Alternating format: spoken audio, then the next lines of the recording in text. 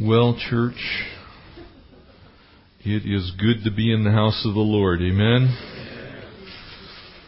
You know, I got up this morning, I was just grateful. I don't know why. It was just like one of those days I'm like, Lord, thank you for being who you are.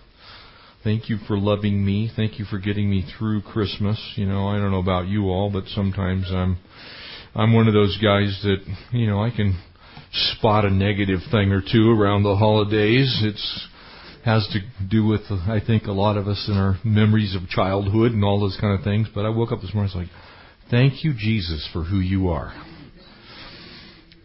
As we sang, we will overcome. Amen? By the word of our testimony. That's actually it. That's really the truth of it. By the word of your testimony. Have you believed in the name of the Lord Jesus Christ, and have you testified of it? Because if so, nothing to be afraid of when it comes to that last breath. Amen? If you turn this morning in your Bibles to Luke chapter 7, we'll pick up. We're going to continue our study here in the Gospel of Luke, as we've been here for a while. We'll be here for a while yet further. And the study that I've entitled, Death is No Match for Jesus. Do you know that truth this morning? Is that part of who you are in Christ? You know, death is a strange thing as we contemplate it, and that's not to make any light of it, mind you. I want to be really careful here because many people are quite afraid of what happens when you take that last breath. There is a sense of the unknown, a sense of the fear for many. Suffering is real, grief is real, death is real, heartache is real, grieving, the process of it, mourning is all real. I mean, to do no disservice to the grief that we experience when a loved one passes away, or even the fear that sometimes we might have at taking that last breath. It's a reality. But the fact remains for the body of Christ that Jesus has conquered death. It's no match for Him. And as we come to these verses this morning and we look at this young man, this widow, this story that we have before us of Jesus and what He thinks when it comes to death, because that's really what matters. Every one of you had a first day. Amen? Every one of you had a first day. Can I remind you that every one of you is also going to have a last day? It is a fact. It's not a guess. No one is going to live on in these mortal bodies forever. And no matter what L. Ron Hubbard might have thought, and they preserved his brain in a cryo tube, he is D-E-A-D, dead. The question then becomes, what happens when you take your last breath? What is it that waits on the other side? There are those that believe there is no other side. There are people, maybe someone here this morning thinks that this life is all there is. That we're a collection of atoms and cells, molecules, proteins and amino acids that wander around this earth, and when you take your last breath, it all just begins that last decay of entropy into nothingness. For a Buddhist, that is all there is. The snuffing out of the candle, the end of existence. You become part of that great cosmic consciousness. But your Bible teaches a very, very different thing. And in fact, if you look at your Bible, if you happen to have a New King James Bible, death or its subsequent words, death, dying, dead, die, kill, killing, killed, all those types of words, if you look at how many times they're mentioned 1,407 times in your Bible. Death is real. It's not a joke.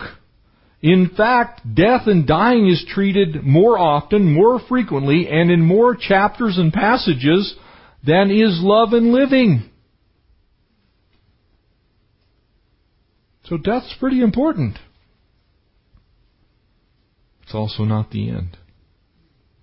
And so this morning, we join up with Jesus as He journeys from Capernaum to a little tiny town called Nain. Would you pray with me? Father, thank you Lord, we ask this morning that you would speak to us by the power of your Spirit. Fall upon us, Lord, for we who know you. God, bring us your peace and your joy. Jesus, you are the Prince of Peace.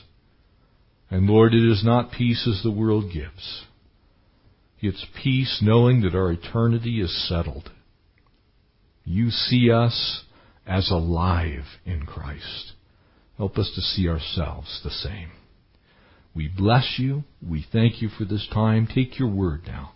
Impart the truth of it to us, we pray in Jesus' name. Amen. As we begin here this morning, basically your Bible teaches us very, very clearly there in Hebrews chapter 9, if you want to turn there, very important verse for us, because it is one of those verses that when we look at it, it is very clear what it says. Verse 27 in Hebrews 9, and it says, "And as it is," please underline, it is, it's dictating a truth. It's not, it's gonna be, it might be, it sort of could happen. It is a foregone conclusion. It is appointed. That word means to be established in truth. Appointed. No guesswork.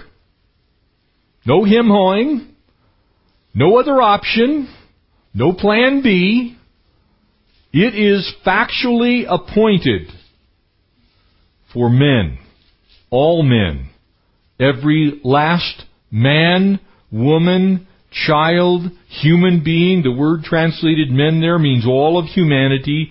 It is a foregone conclusion that there is an appointed time for every last man, person, to die once. You're going to die. Now, for those of us who love the Lord, that actually is a comfort. I think the older you get, the more you look forward to heaven. The parts don't work like they used to. You get up in the morning, you wonder if you have knees or concrete. You get up and you try and remember what you had for lunch the day before, and you can't remember what you had for breakfast today. You begin to think on all of the things that you may or may not have done or should have done that you maybe haven't yet accomplished, and you realize that something far greater awaits the child of God. It is appointed for every one of us one time to die. But after this, judgment. That is where there is an option. And that is where there is a choice.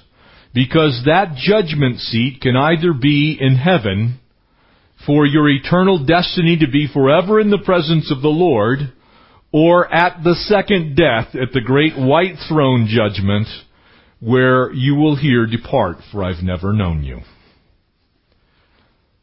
The dying is certain. The judgment is up to you. What you would like to have. Would you like to be judged on the merits of the King and King, the Lord of Lords, the great I Am, the one who's the conqueror of sin and its penalty, death? Or do you want to be judged based on who you are, what you've done, how much philanthropy you accomplished while you were here, how many great books you wrote or read, how much schooling you have, how many people you knew while you were here, how much you were in the public eye, and how much people loved you? Now, in saying all this, there's nothing inherently wrong with any of that. Matter of fact, I hope people love you. They're supposed to, and you're supposed to love them. I pray that you are well-read and intelligent. You should be. I pray that you do works of gracious philanthropy to everyone. But can I tell you, when you take your last breath, you're going to stand before a holy God. And that holy God is going to judge you based on the merits of exactly one issue.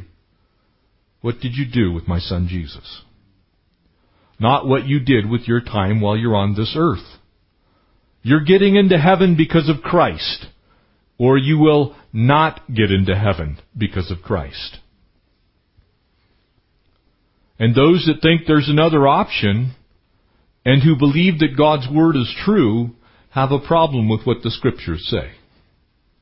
For it is appointed once for men to die, and after this judgment. For Christ was also, it says in verse 28, offered once to bear the sins of many. To those who eagerly, it tells you exactly who. It tells you exactly who. To those who eagerly wait for Him, He will appear a second time, apart from sin and for salvation. Jesus isn't afraid of death, and neither should you be in Christ. Turn, if you would, to one of my favorite passages, because it contains a view of what lies ahead. 1 Corinthians chapter 15, if you wouldn't mind turning there to verse 50. I want to establish this before we look at what our gospel passage says this morning.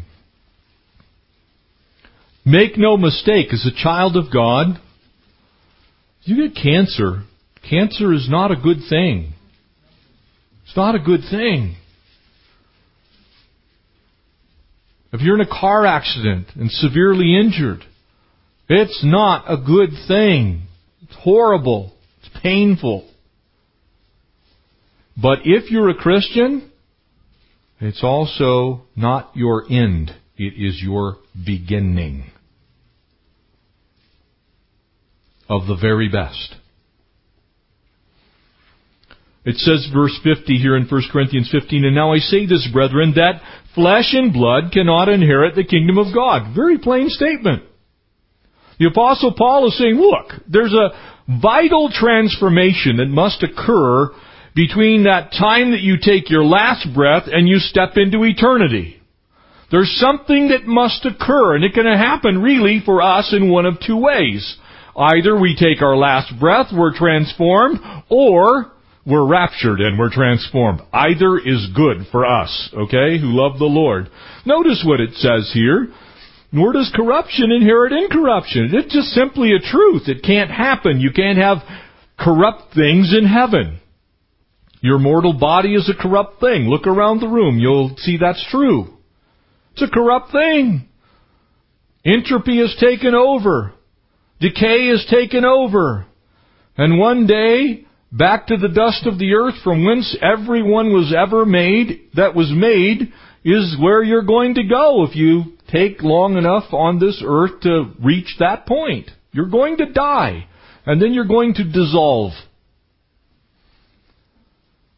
And so he says, behold, I tell you a mystery. And notice the we. We shall not all sleep, but we shall all be changed. Guess who the we is? It's people who love the Lord Jesus and are looking for His glorious appearing of our great God and King. Amen? I'm looking forward to Jesus coming. And if He should happen to tarry until I take my last breath, I win. If He snatches me out of here sooner than that, and us out of here sooner than that, we win. All of us, cumulatively, who love the Lord. It's an exciting truth. It should be something that every day you wake up, Lord Jesus, come quickly. Amen. Maranatha. Even so, Lord Jesus, come. I look forward to the Lord's return. Now, in saying that, have I been perfect in my life on this earth? Oh, no. Any of you who know me know that that's not true. I'm not perfect. But I'm going to be perfected one day. And when I get there, I'm going to be like Him. And I'll tell you, that's a whole bunch better than being like me. I'd rather be like Him. And as you read the rest of this, in a moment, in a twinkling of an eye, at the last trumpet, it'll sound and the dead will be raised incorruptible and we shall be changed. Hallelujah. I look forward to that day. So now let me explain something to you just briefly. Whether I take my last breath and die, or whether I am raptured, the result is the same. Amen? Glory. Incorruptibility. No more sin, no death, no dying, no pain. In the presence of the Lord is the fullness of joy. Amen? Amen, church. You need to lay hold of that. You need to realize that is your destiny as a member of the body of Christ. Not because of you, because of Him. So, now as we come to this passage of Scripture, we can lay hold of where Jesus was at in this point in time. Because for Him, death was no match. Death was an inconvenience, if anything, to the Lord Jesus that He took advantage of to minister. Family of God, when you go to a hospital room and you're visiting somebody, and they're near the end, I will tell you this: there is no school, there's no book, there is nothing you can read, there's no class you can take, there is no video you can watch to tell you what to do when you're in the presence of someone who's near death. Words seem to fail. Actions seem hollow. Because only the Lord controls that situation. It's out of their hands. It's out of your hands. It's out of the doctor's hands. It's in the hands it is appointed for men once to die. God knows exactly when it's going to happen. So for us, I trust Him to be in His hands. We trust Him to be in His hands. And everyone who's ever trusted in Christ trusts the Lord to be in His hands. That confession. Death was no match. And that's why 1 Corinthians 15:58 says what it says. And therefore, my beloved brethren, my family in Christ, Paul is saying, be steadfast and immovable, always abounding in the work of the Lord, knowing that your labor is not in vain in Him, because when you take your last breath, you're going to see Jesus. But people still fear death. The story I read that explains this wonderfully. Terminally ill man is visiting his doctor. He's in the doctor's office. He's sitting there with the doctor, and this is an office that doctor doesn't normally use. And outside of the office, there's a little alcove, and the doctor brings his dog to work. It's not in the examination room. But he's talking to the patient. The patient says, Doctor, I'm afraid. I don't know what's on the other side. And so he says, so what is it? You're a doctor. You should know these things. What's on the other side? He looked at him and said, I don't know. I'm a Christian. I don't know exactly what's on the other side. And he opened the door, and the dog came bounding into the room. He said, "Did you see what my dog just did?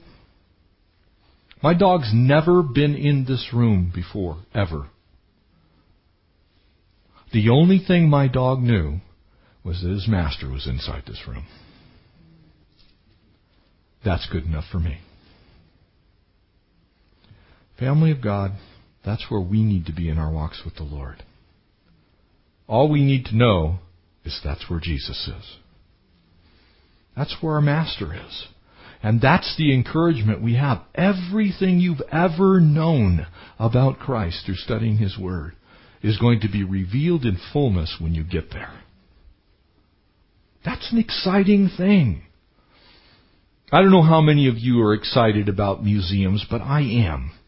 I've had the opportunity to travel to some of the most wonderful museums in the world. And if you travel to great museums, we have some here in Southern California, quite frankly. But in Vienna, there are some amazing museums. When you travel to the Austrian Museum of Natural History and you look at the history of man, and you look at all these things, it is amazing how much time was spent on the study of death. You know, it's like, if you've ever seen some of the sarcophagi that the Egyptian, you've ever been to the King Tut exhibit, and it's like, that for a corpse? We spend a lot of time preoccupied with death. Verse 11 here in Luke 7. And now it happened the day after. Remember, we just left Jesus having healed the servant without even seeing him.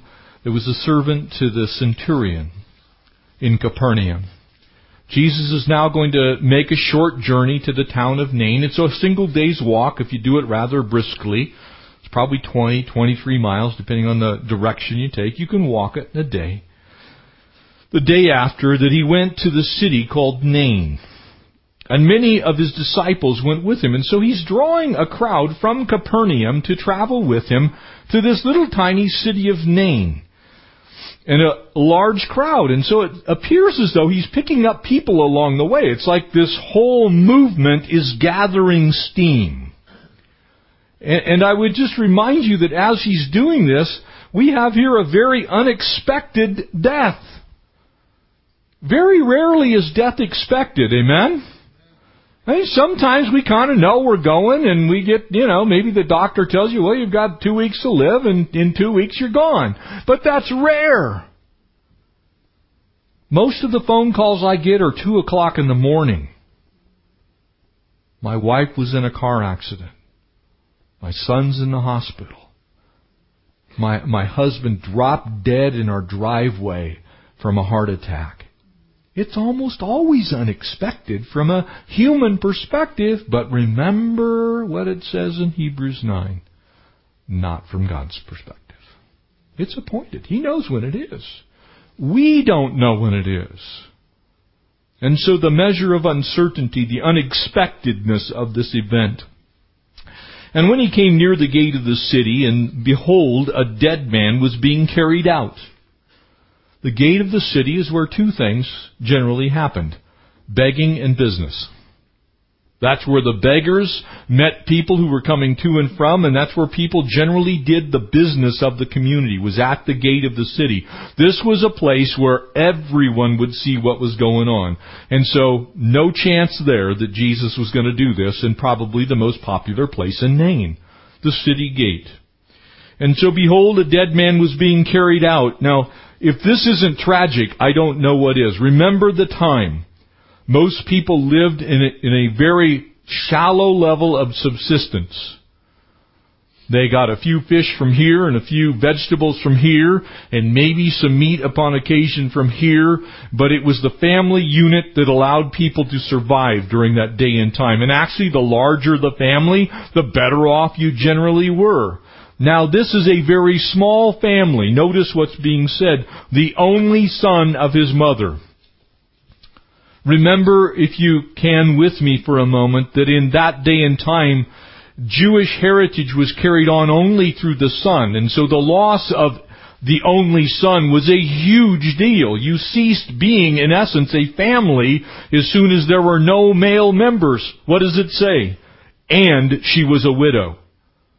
This is as tragic a situation as comes in life at that time, and it's not a whole lot better today. Amen? It's bad enough to lose your husband, but to lose your only son. This is a deep, deep tragedy. And Jesus doesn't treat it lightly. And neither should we.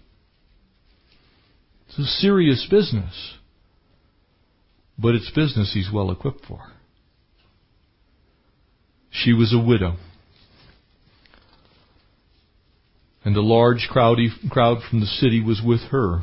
And when the Lord saw her, He was moved.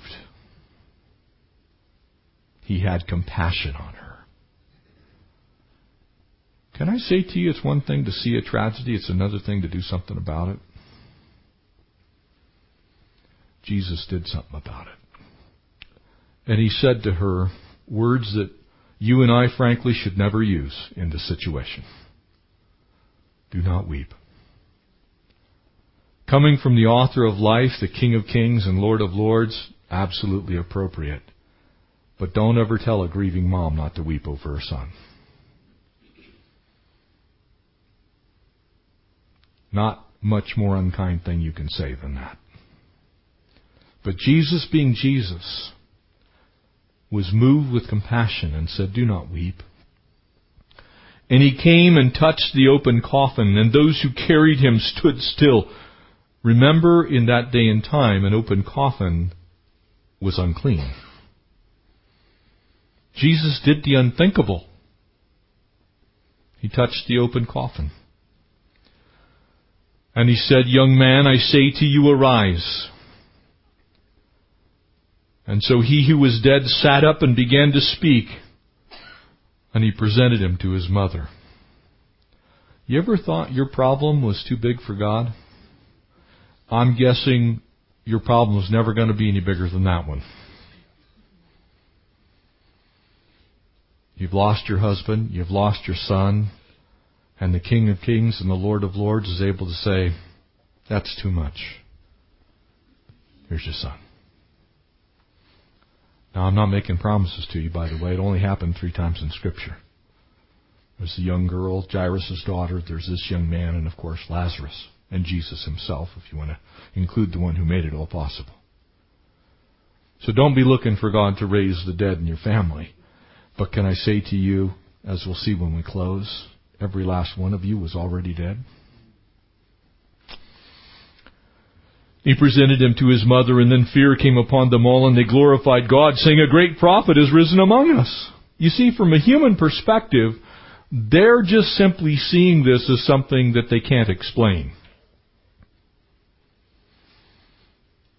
They're not really looking at it from the proper perspective. It's a great prophet. If all Jesus is to you is a great prophet, then you have a problem. Because that's exactly what Islam teaches. He's a great prophet. He's a prophet who happens to also be sinless Lamb of God that takes away the sin of the world. Very different situation. And God has visited His people. They got that part right. Isn't it interesting how people can kind of have part of the story okay and then they mess up the rest of it? When you talk to people about Jesus, you ever had people, it's like, well, no, I think Jesus is an ideal. Like Christian Science teaches. There's the Christ ideal. Everybody can reach that ideal. Now, Jesus, as we saw, is Emmanuel, God with us. They got that part right. And this report about Him went out through all Judea to the surrounding regions. Jesus broke up every funeral He ever attended. If you didn't want your funeral broken up, don't invite Jesus. He's just that kind of guy. When you look at who this young man is, he represents to that mother everything. You realize that God wants to be the solution to your everything? God wants to be your everything. Christ wants to be your everything. He wants you to not be able to live without Him. Josh McDowell was writing a new book a couple of years ago. And in going through the social data that was available at that time about our world today, and really it pertains to today. It was finished in 2008, so it's relatively new as far as statistical data goes. He says the church is so lacking Christ that if you took Jesus out of most churches would still look the same.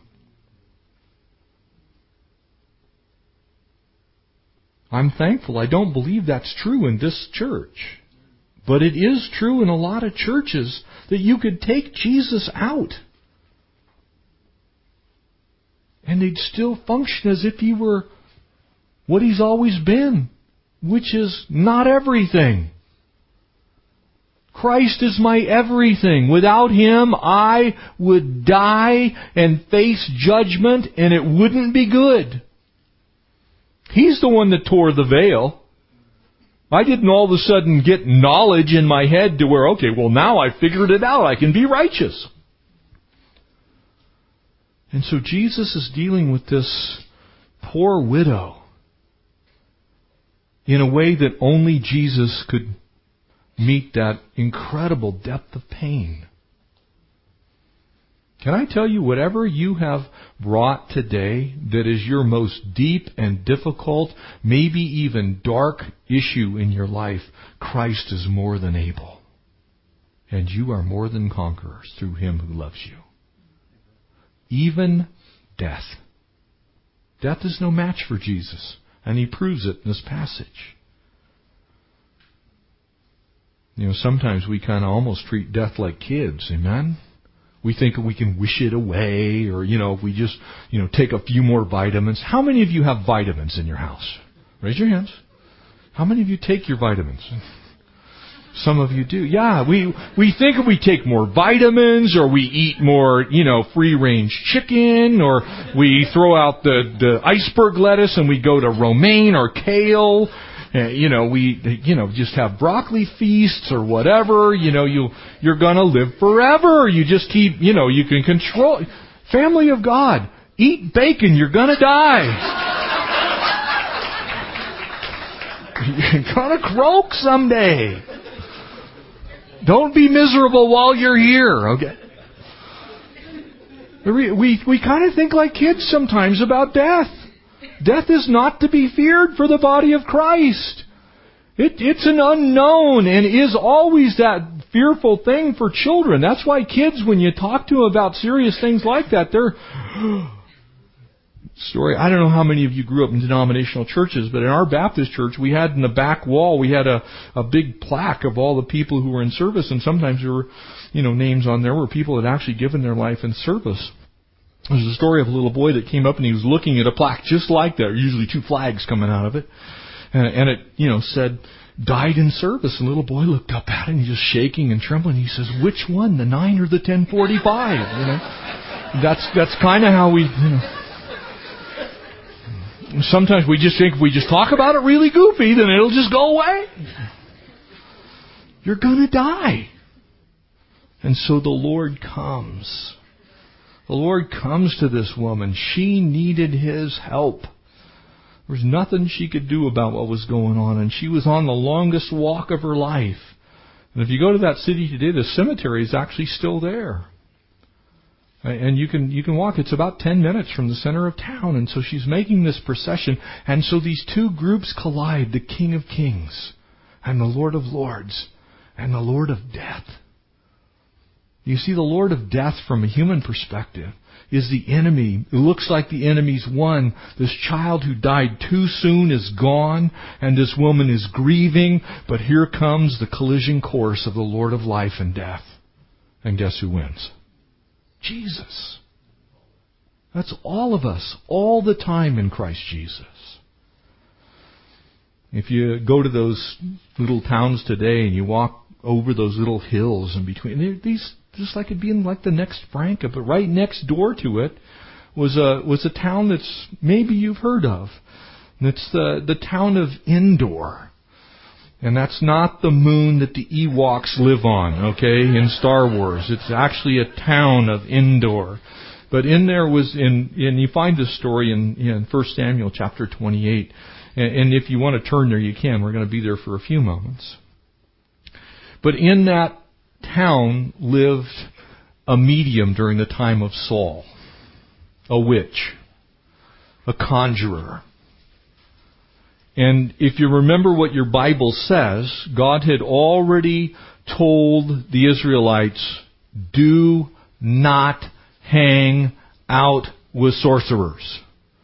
Don't do it. In fact, get rid of them. Kill them. And so here's this little town, and I've often wondered in looking at this story, because Nain and Endor are right next to each other. It's like Jesus walks by Endor, because you would have to pass it coming from Capernaum.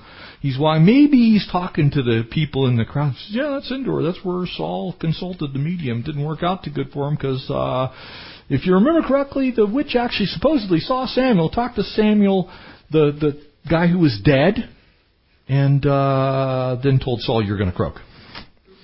So maybe you don't want to do that. So here, Jesus is walking by, and maybe he shared that story with him, and he's saying, look, I'm the Lord of life. I am the Lord of life.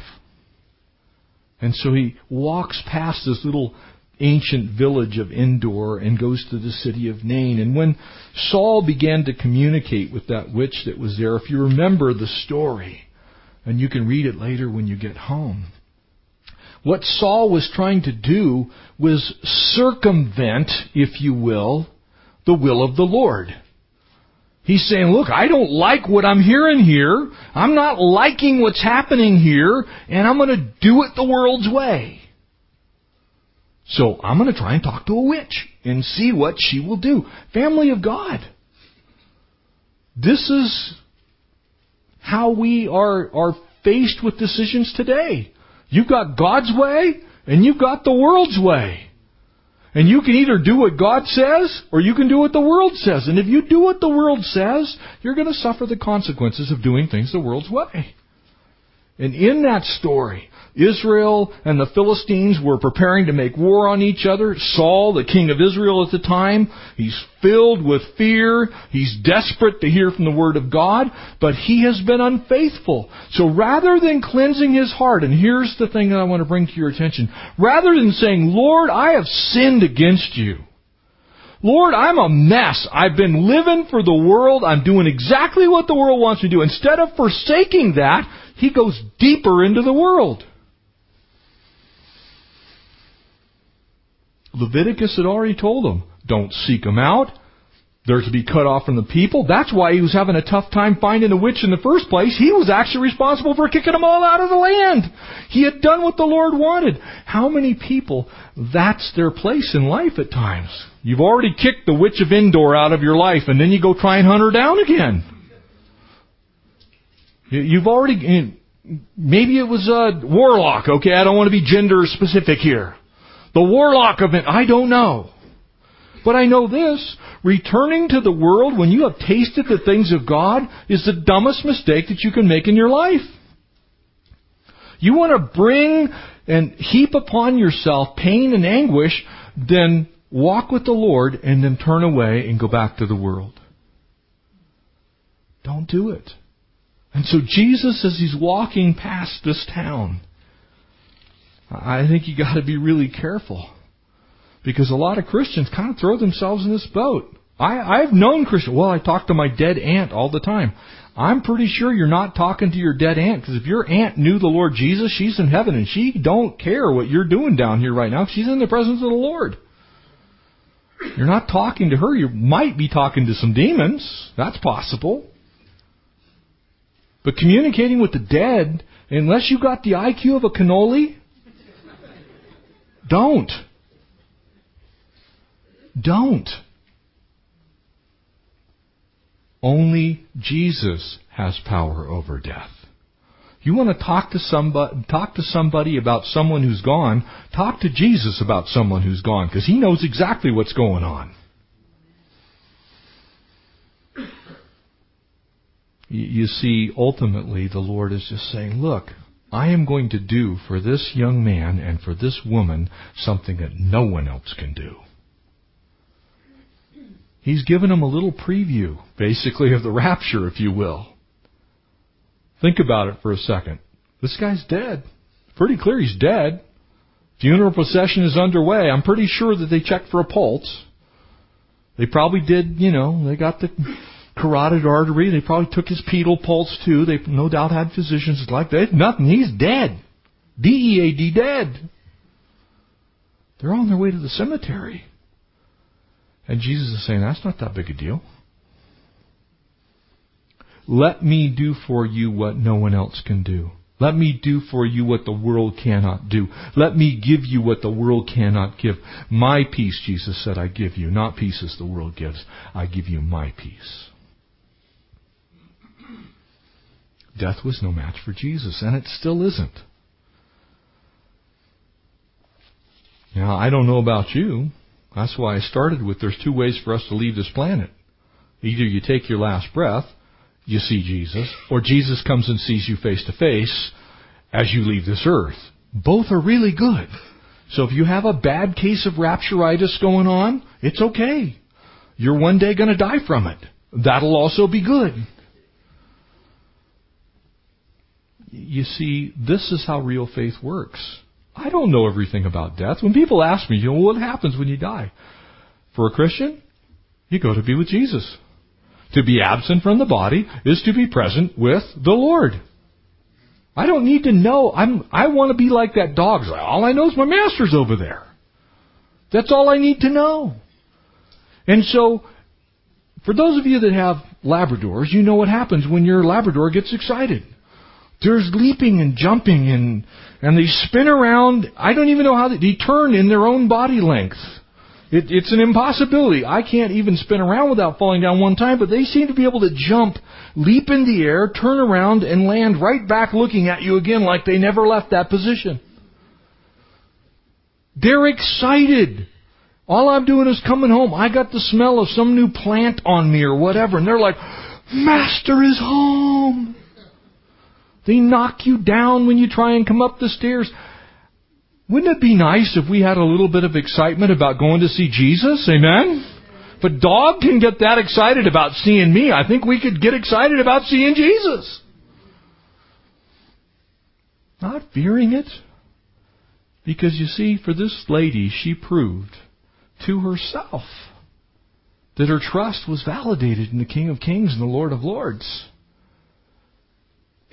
She got her son back. You realize you're getting all of your relatives back who knew the Lord? You're going to see him one day. The only difference between her story and your story is the length of time between when you lose them and when you see them again. That's it.